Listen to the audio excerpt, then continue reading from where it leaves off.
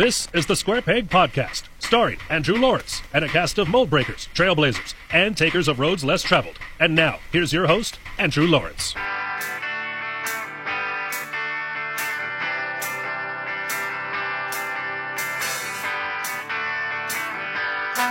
Not all of us look the way the world expects us to look, think as the world expects us to think, or arrive at our destinations the way the world expects us to.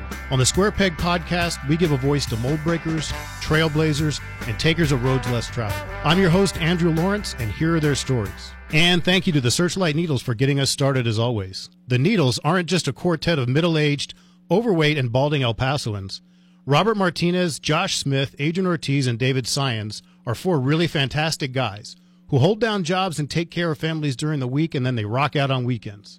You can find them on the web at www.searchlightneedles.com, on Facebook, and download their album on all streaming services. Before we get started with today's episode of the Square Peg Podcast, I'd like to give a very special shout out to a very special person. One of my two best friends in this world, somebody I have known so long I actually don't remember a time not knowing him. Command Sergeant Major Adam Farrar of the United States Army's 10th Special Forces Group is calling it a career after 26 years. 22 years of those 26 have been served with Army Special Forces. He has literally been to all the places, done all of the things, and now it's time for him to say, goodbye, I'm retiring. Adam, thank you so much for your service. Enjoy your retirement. And I would be remiss if I did not mention Rachel, who has been a dutiful Army wife for almost all of those 26 years.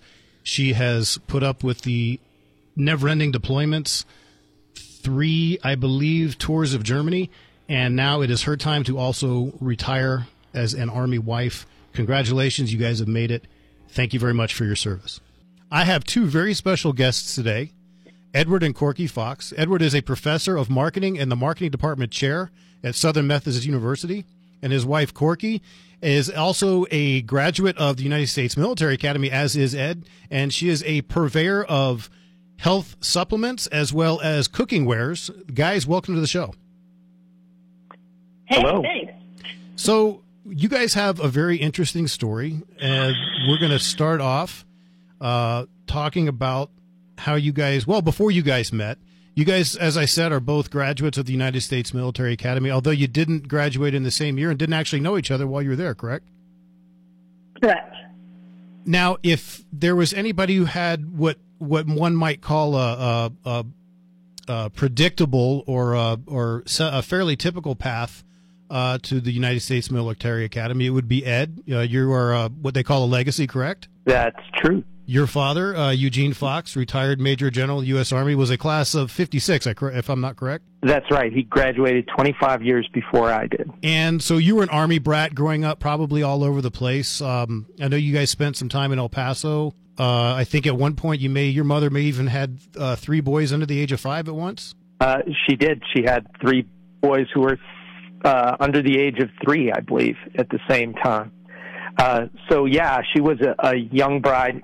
My mother's from El Paso, and her family is, I guess, a legacy. Her family's from El Paso, and that's actually where she and my father met. He was a young officer at Fort Bliss.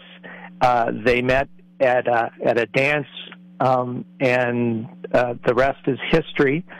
They ended up having 3 kids very young, so I believe my mother had her 3rd child before the age of 22. Well, believe you me, which was much more common in that era than it is today. But they were, and we were an Army family. They were an Army couple, and my father stayed in for 34 years. Well, believe you me, your mother, Evelyn, is quite the individual, and I can almost guarantee you she's going to get an invitation to be on the Square Peg Podcast before too long. She's got quite the story to tell. It weaves its way through many decades and many different duty stations and all kinds of things like that. At what point, Ed, did you realize that it was in the cards for you to attend the United States Military Academy? Well, I don't know that I ever really figured that out. I was an Army brat, so we moved around a lot, and in fact, I moved to Germany for my senior year of high school. So I left our home in Northern Virginia, where my father had been assigned to the Pentagon, and moved to Germany, to Frankfurt, or just south of Frankfort as a senior in high school, which isn't really what you're looking for as a rising senior in high school. But having said that, I was outside the United States, and I didn't have a chance to visit campuses and do those things. And so my older brother had attended the University of Virginia. My father had attended the United States Military Academy, and those just seemed to be logical places to apply. So that's where I applied, and from Germany made the decision to go to West Point. And what year was this you entered the academy? I entered in 77. I graduated in 1981. And so 1977 was when you entered, and if I'm not mistaken, that was the year after the United States Military Academy, as well as the Naval Academy and Air Force Academy, had their first entering classes that included females. That's exactly right. So my class was the second with females, and we actually came in as this first class was aging up through the 4 years, and saw what pioneering in that way means, both the positives and the negatives. Well, forgetting maybe for a moment that you have your wife within earshot of you, try to take yourself back, some 45 years almost. What was your thought? What were your thoughts on entering this, storied institution steeped in tradition and having to contend with all that was going on? Was that an issue? Was that something you addressed? Was that something you thought of? Did you feel one way or the other about that tradition having been broken and kind of entering a new era? Well, I thought about it, but only as kind of an echo of what others thought about it.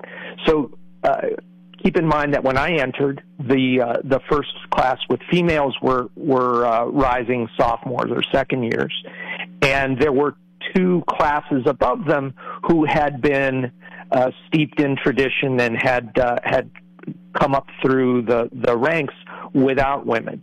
And particularly with the class above them, the class of 1979, there were people who felt like history had somehow been betrayed, and that women didn't belong there. And it was clearly a minority, but a vocal minority. So that was my introduction to it, is that there were people who were senior to me who were unhappy about it. And so I was aware of it in that sense, but I mean, from an equity standpoint, I never really considered that it was bad or wrong. Why would you not have women in this leadership factory? We need women leaders as well as male leaders. Well, if Ed, you had a fairly typical or expected path towards your being appointed to the United States Military Academy, Corky would kind of be on the other side of that coin. You grew up, I believe, in a small town in New England? Yes, a rural New Hampshire town. Mm-hmm. Rural New Hampshire, and you've told me your father was a Korean War veteran in the Navy? Yes. And yes. But no service academies or anything like that? No, and honestly hadn't really considered an academy until the very end of my high school experience. And when it started showing up articles in the paper, because I was graduating high school in 1980, and that was the first class of women to graduate from the academy. So the year before, my junior year of high school, you could see all the different articles in the paper, because there was I think of one or two women from New Hampshire in that 1980 classes, so they were being featured in the paper. And so that was one exposure I had. The other was probably, I ran a lot. I was a track star in the New England area, and it was during one of the, I think it was like a JC Junior Olympics, and I had won the overall for the women, and a coach came up to me, and he actually asked if I considered applying, and I hadn't really. And my mom was a big proponent. She thought it was a cool opportunity, a great way to get a free education and a neat experience. So I didn't apply anywhere else, actually. I only applied to West Point. Did you have an opportunity? Of course, we're talking 4 decades ago. We certainly didn't have social media or text messaging or anything like that. Were there any avenues for you to reach out to what would be the first graduating class and kind of ask questions and get an idea of what to expect? I suppose possibly, but honestly, I never even visited. So I was so lost that first day, our day, that is like very hectic for brand new incoming plebes. So I actually got lost on post or in the barracks area as we were shuffling around doing our different things. So I did not visit. I just knew kind of what it was about, and I just went through the process, and I had no clue what I wanted to do. That was a big reason why I went. A couple reasons. I didn't know what I wanted to do. I had no clear idea because I liked all my classes. I was a good student, and my parents also didn't have the money. They only had enough money for 1 year for us, four of us. So I was one of four, and it was a great way to pay for my school. So that was my thinking. And of course, if I can hop in with a 6 degrees of separation story here. So my younger sister was also a track athlete, and she was considering West Point after Corky had arrived, and actually did take a visit to West Point. So she was aware of the institution. They were interested in her, and she took a visit and ended up staying with Corky's best friend, which we didn't know until much later. So, and I've never heard that story. Now I know. So when you visit, I didn't even think about doing a campus visit. My parents, I didn't even think about it. Anyway, doesn't matter. But when you would visit, you would stay in one of the rooms of the plebes, of the freshmen.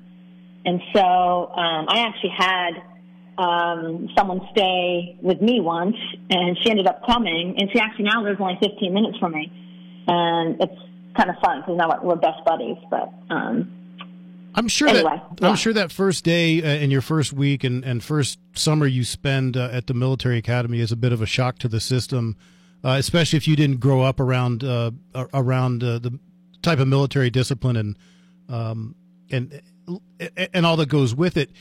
Thinking back, were you able to tell or differentiate between the experience you had with being yelled at and being ordered to do this and do that with your male counterparts in your class? I will say that definitely women were much more hassled and hazed. I think that was more so once you went into the academic year. When you were during the summer, a lot of it had to do with your physical fitness. And I was an athlete, so I didn't have any problems, and I was probably faster and can do more push-ups than some of the guys. So kind of you garner that little respect from people, and you don't get hassled, and it's more of you don't have as many upperclassmen as you do during the school year, because you mostly during that summer, it's all the incoming freshmen are being trained, and you have their cadre of upperclassmen, but they're not throngs of upperclassmen. So you're not getting hazed by your own classmates. You're getting hazed by your own leadership, but it wasn't as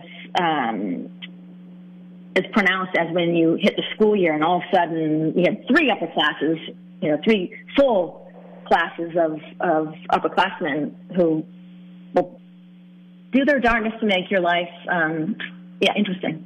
Well, that's their job, though, correct? Yes, but they go above and beyond. I think with some of the ladies, you know what, too? I think it depends on what company you ended up in, because there are 4 regiments, and that's how they house you in the barracks. And each regiment has the different companies. And Ed can probably jump in and tell me what he thinks, but I think 3rd and 4th regiments were considered a little bit easier than the 1st and 2nd regiments. While we're at it, Ed, what was as somebody who was there when women were just starting to enter, what were the discussions like? Maybe not your own personal opinion, but what was the atmosphere like among your classmates with regard to having to now contend with these female underclassmen? Well, when it came to female underclassmen, I think we had peers and classmates who were females as well, so it just didn't seem strange at all. It was status quo, and so as we got to be more senior and approached our third and fourth years, then there were women in every class, and it just didn't seem to be as novel.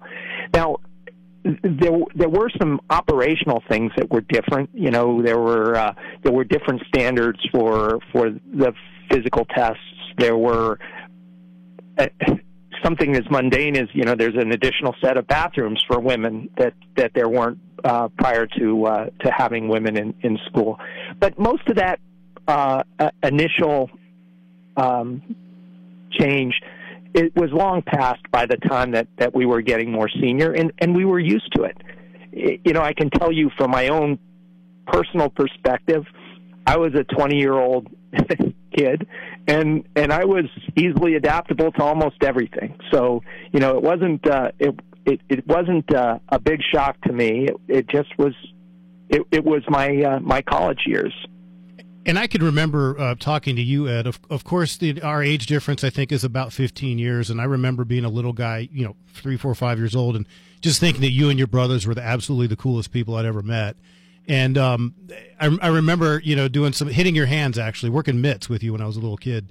And I remember you telling me that all students at the military academies are required to participate at least in intramural sports, and that for the men it was either boxing or wrestling was one of the required.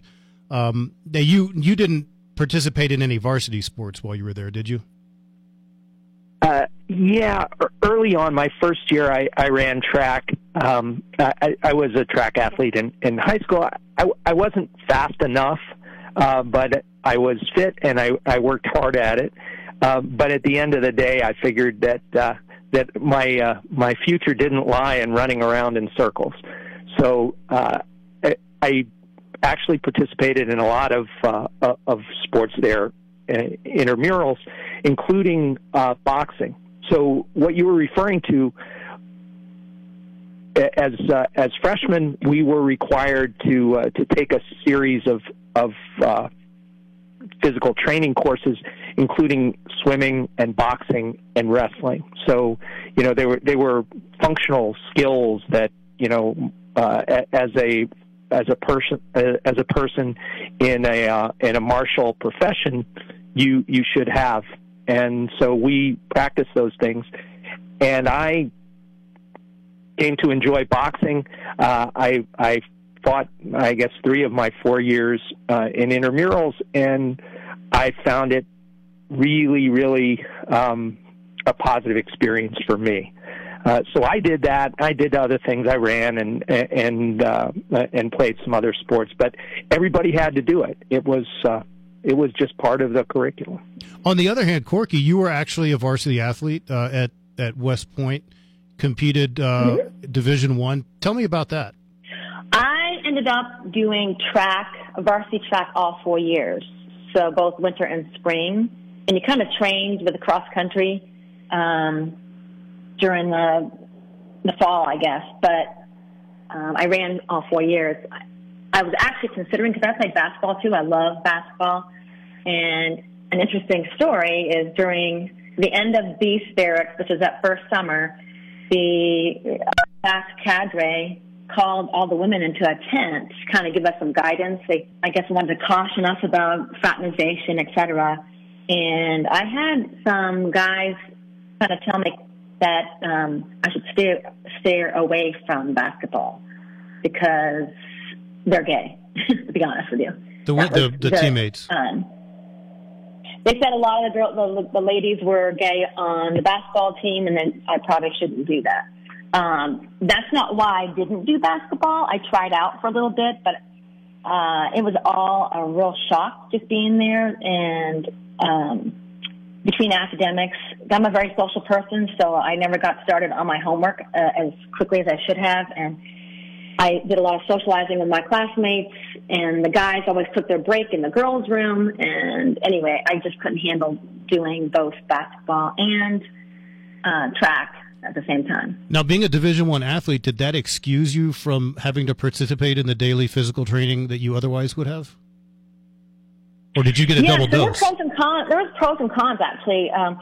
what was nice is that the freshman year, I don't think it's that way anymore, but you had to square a meal. There's a lot of rules that you had at the dining tables at the mealtime with your company, and I only had to do that for a couple months. And then once track started, they sit you on your separate sports tables, and when you at your respective sport, the rules of fourth class kind of go out the window, and you don't have to do that. You could just be free and talk among your classmates. So that was awesome.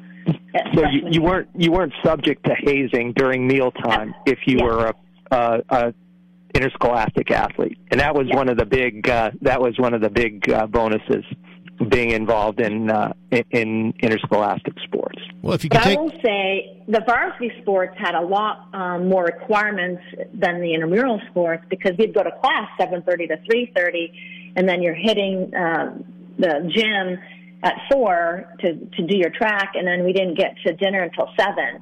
Whereas I don't know how long. I think the intramural was maybe an hour. So, there's positive and negatives. I say it's a positive experience because I have some great friends from track. So. Something that has been getting a lot of attention, and rightly so, in the last, I want to say, decade or so, is the unfortunate occurrence of sexual assault of women in the military. By no means would I say that it certainly didn't. It was, of course, happening back when you were there. I don't imagine it was something that was talked about, though, or you were given any warnings about to what.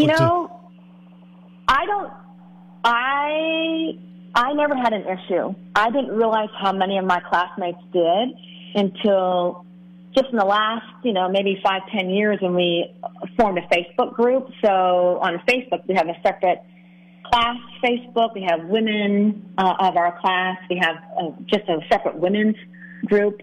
So people go on there and some people some of the ladies were raped or otherwise, sexually assaulted in different ways. And I didn't hear about it a lot. I don't think they talked about it or announced anything, and maybe it got swept under the rug. But I personally didn't have any adverse experiences. I think a lot of it, maybe because I'm 5'9", so I was pretty tall and strong. I don't feel like I was ever in any kind of danger that way. But it's a lot of stories have come out, and it's just sad. A lot of stories. Are you aware of any measures that have been taken, not necessarily military-wide, I would imagine so, but at the academies? Is there some sort of awareness that's brought up, or any kind of class on how to deal with things, or resources for people who feel like they are being dealt with inappropriately? I'm going to say probably yes, but I honestly have not kept up with everything, all the different changes. There are a lot of changes at West Point, which I think are better. They're a lot better than back when I was at West Point. Now the girls can have their hair long. They don't have to get it cut short. They don't have as strict rules. The honor code kind of stuff. You don't get kicked out if you lie about your weight, which I had someone from my company, one of the ladies got kicked out for that, lying about her weight, because you don't get spring break if you're overweight. And then they do more of trying to retain people now versus the attrition, because the attrition rate was 2/3 of you left. That's one of the things they said the first summer. You get there, you line up, look to your left, look to your right. Only one of you can still be here at graduation day. So, well, this is the point. That to me is not the. What? I'm going to go ahead and flip a coin here, and I flipped the coin, and Corky, you won. I have to ask you. Oh yes. There are only two rules to this segment. One rule is you only have 5 seconds to answer once I tell you go, and the other rule is your answer can't be Donald Trump. I need you to tell me somebody who's in the news today for all the wrong reasons. Doesn't have to be a politician. It could be an athlete or an actor.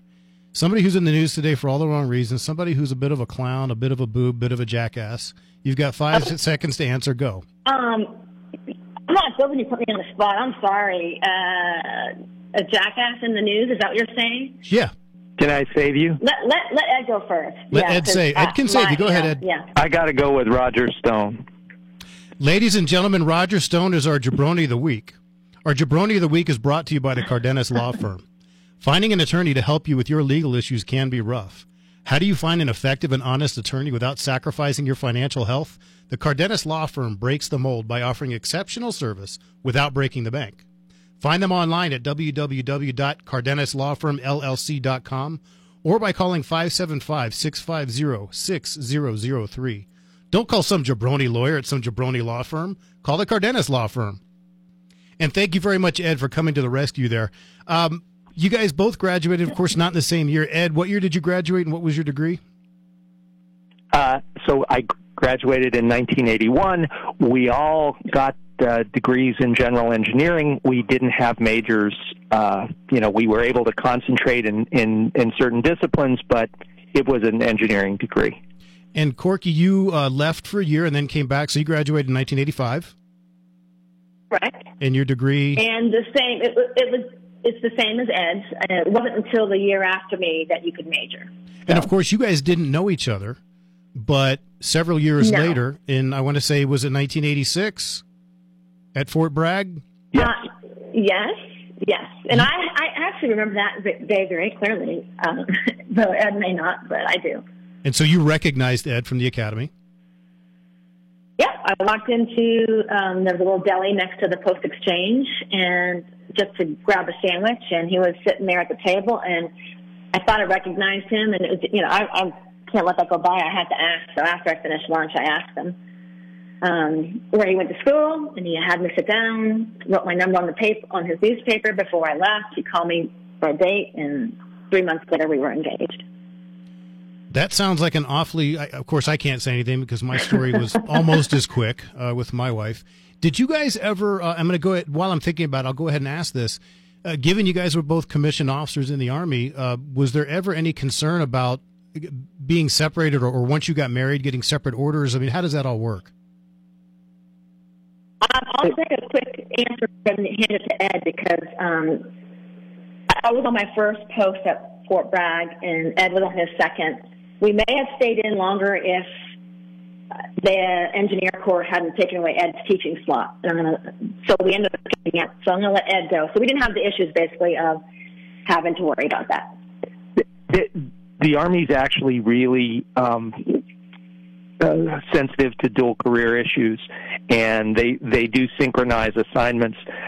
On the other hand, it's the nature of that world that some assignments are unaccompanied. If for example, in this day and age, you were assigned to Iraq or Afghanistan, obviously that's an unaccompanied assignment, and it happens with great frequency now, much more so than it did in the era when I was a soldier. And at this time, Ed, what was your MOS?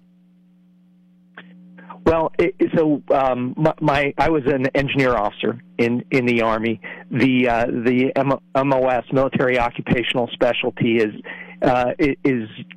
enlisted. We have that for enlisted soldiers and non-commissioned officers.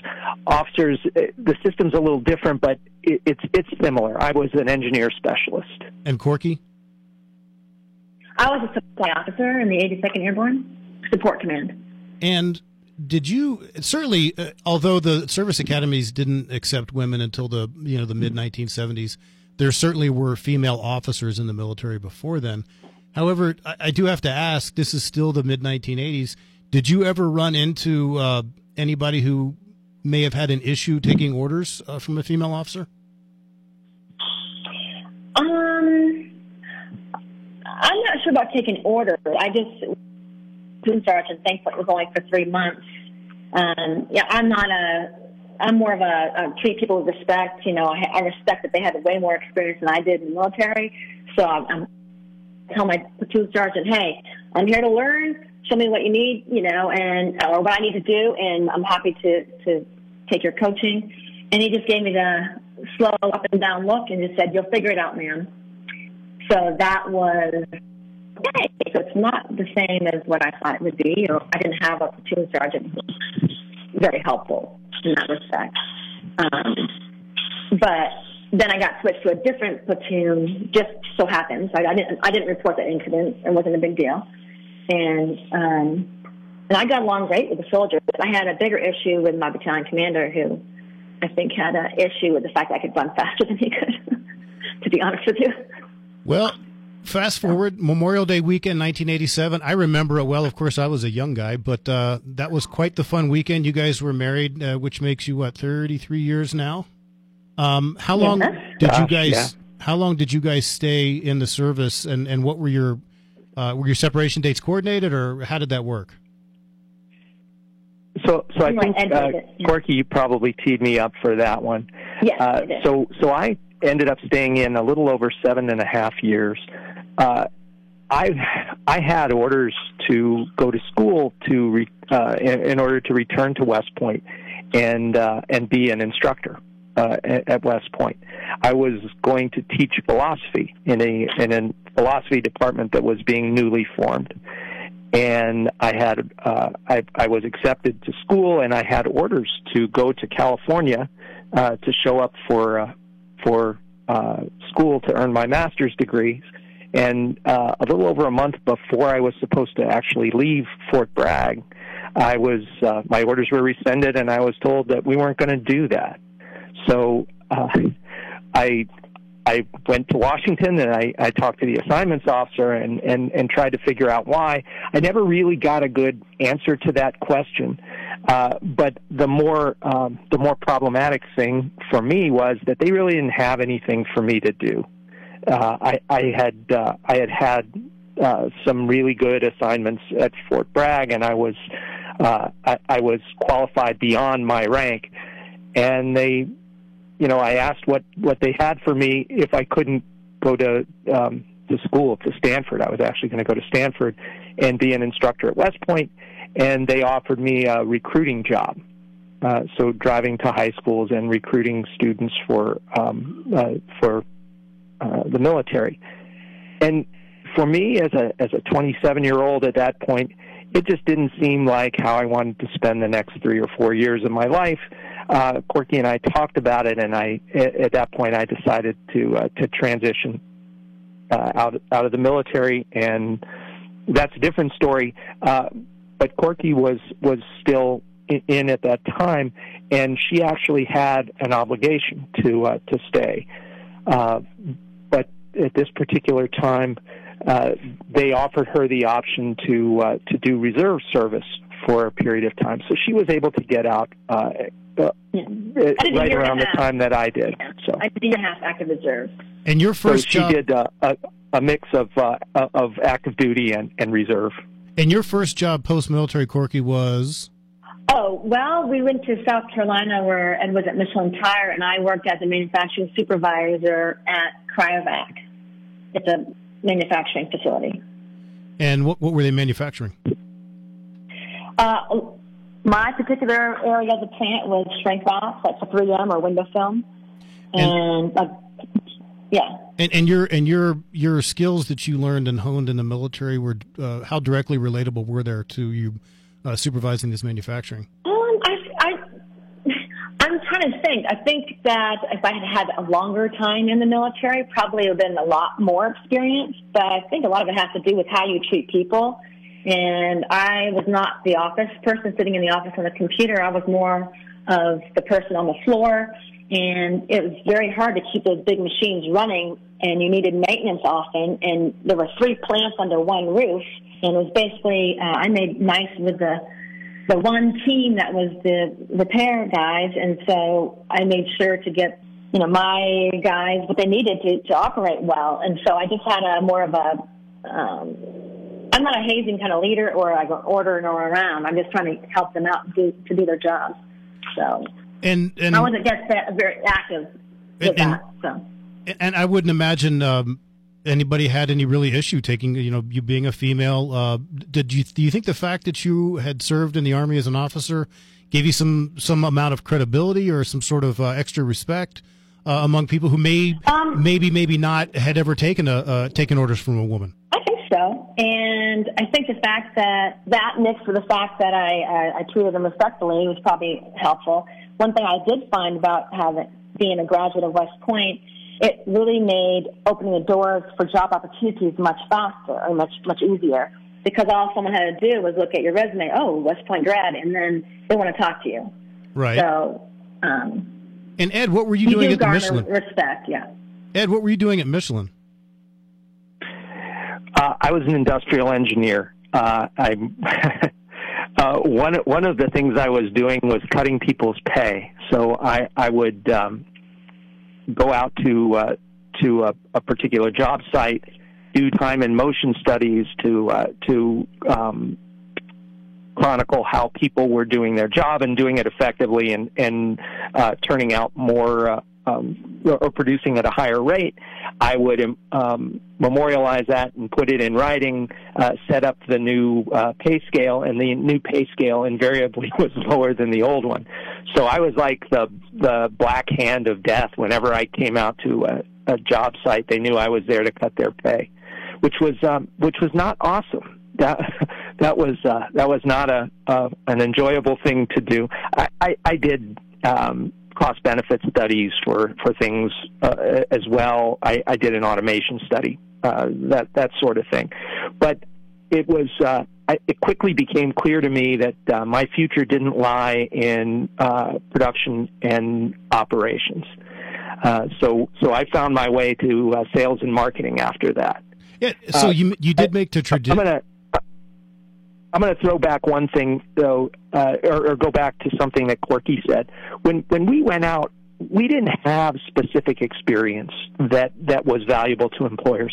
What we had was leadership experience, and that was nonspecific, but it was in high demand. So when we would interview with potential employers, they weren't interested that we had some technical skill. They were interested that we were experienced leaders. My first job in the Army as a 21-year-old officer was to run a platoon of 32 people. So I had 32 people who reported to me when I was a very young man, and it was just part of how you learn to be a leader and how you learn to motivate people. So we had that experience, and that experience mattered. And that's something that I hadn't really thought of. I actually remember having a conversation some decades ago with your father about, how does one get into a service academy and, what do you have to be good at? And I was surprised to find out that it was less about academic performance, and not to say that you can be an academic slouch and get in, but he made a point to say it was much less about academic performance and more about leadership qualities. And they're looking for people to be leaders, which makes perfect sense. And of course that translated into obvious gainful employment for the both of you in your civilian life. Now, you eventually, Ed, you transitioned to your pursuit towards your ultimate career in academia. Take us along that course, if you will. Yeah, so that was an accident. I had an epiphany when I was working in production and operations at Michelin, or production and engineering, that was not the life for me.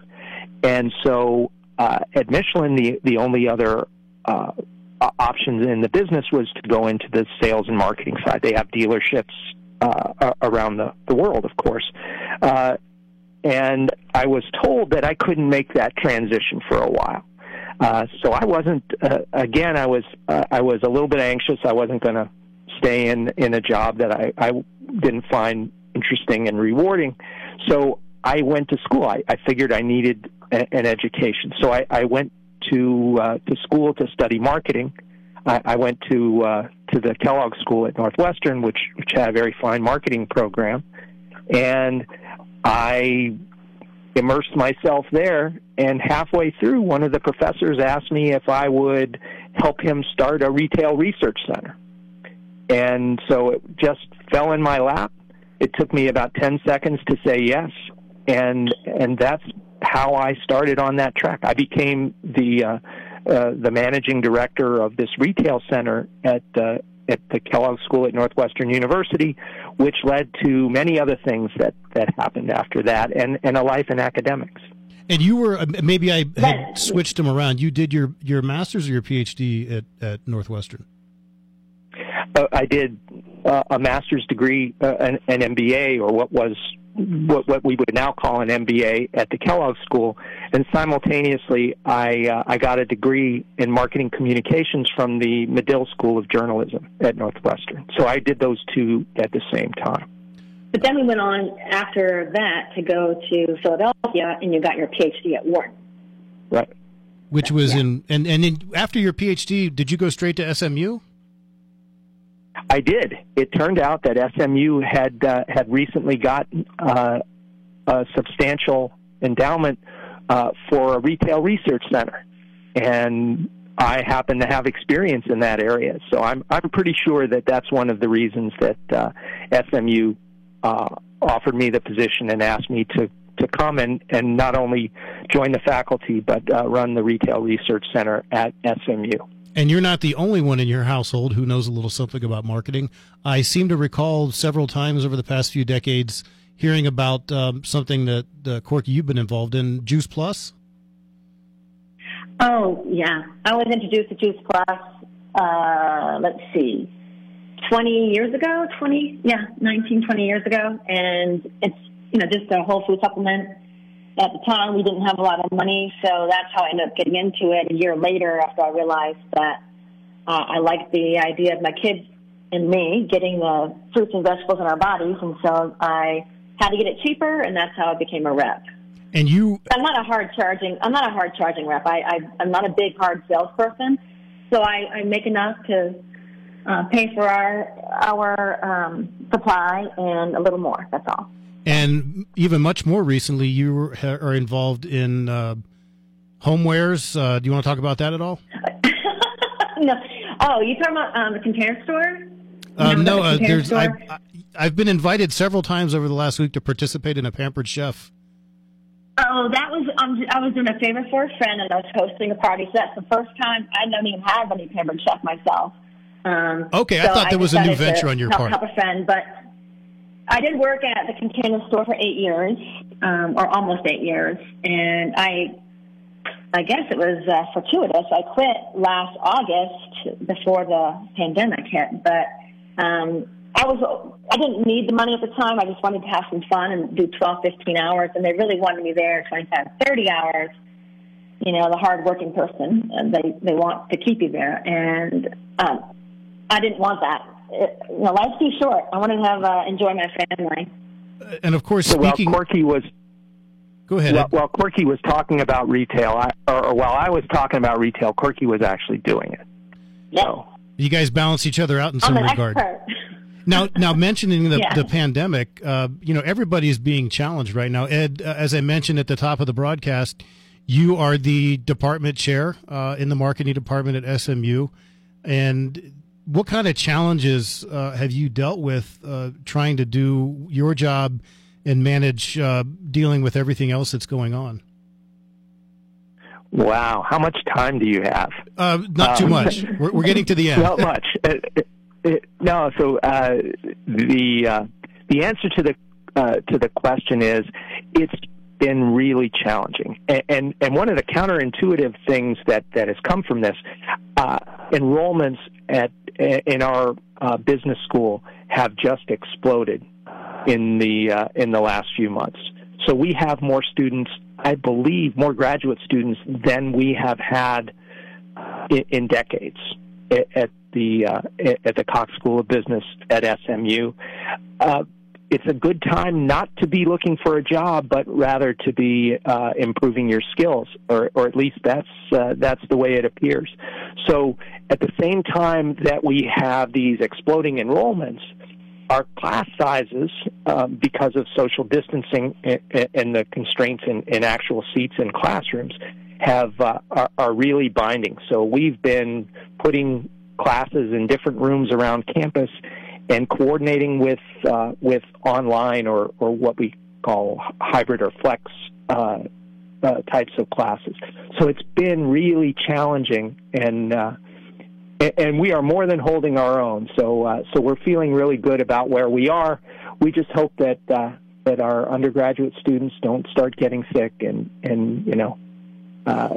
there any? We want to keep people from getting sick. So. Of course, and I don't know how much time you have to work on these types of things right now, but I would imagine you're publishing. Is there any specific type of research you're working on right now that you want to plug or you want to give us an idea about? Oh, yeah. It almost by necessity, the kinds of research that we do sound arcane, it would sound arcane, but at least I do work that relates to shopping and retail, which most people can imagine. I am really interested in how people consume stuff, consumable goods, and so if you buy a bunch of yogurt, what do you buy? Do you buy different brands, different flavors, and how should retailers package variety packs, or what should they charge for customizable packs and things like that? So that's an area that I'm doing specific research in now, but I've done a whole lot of work in retail assortments and retail pricing as well. And I would imagine, while we're talking about it, given the state of the opening and closing and social distancing and people having access to retail spaces over the last 6 months, I would imagine that this pandemic has maybe given birth to a whole new field of how we study and how we figure out how retail operations and how we make our choices. Did I just give you a research idea? Yeah, well, you certainly voiced something that I've been thinking about. In fact, in my wearing my hat as the marketing department chair, we've decided to offer a course as quickly as we can, where our students work with faculty members in different industries to try to understand how consumer behaviors have changed, how industry competition has changed as a result of the pandemic, and then to try to forecast which changes are going to persist, which are going to stick around, and which are going to revert to the way they were, and maybe which are going to turn into something new. Our marketing advisory board has told us that that's a really interesting topic, and they don't have time to work on it. So we're hoping that together with our students, we'll be able to say something meaningful about what the future holds post-pandemic. Ed Fox, Corky Fox, thank you guys so much for being part of this podcast. We're just getting started here with this podcast. Hopefully we'll be around for a very long time. I'm so glad, honored to have you guys on the podcast this early on. Stay healthy. We'll talk to you guys later. You too. Thank you.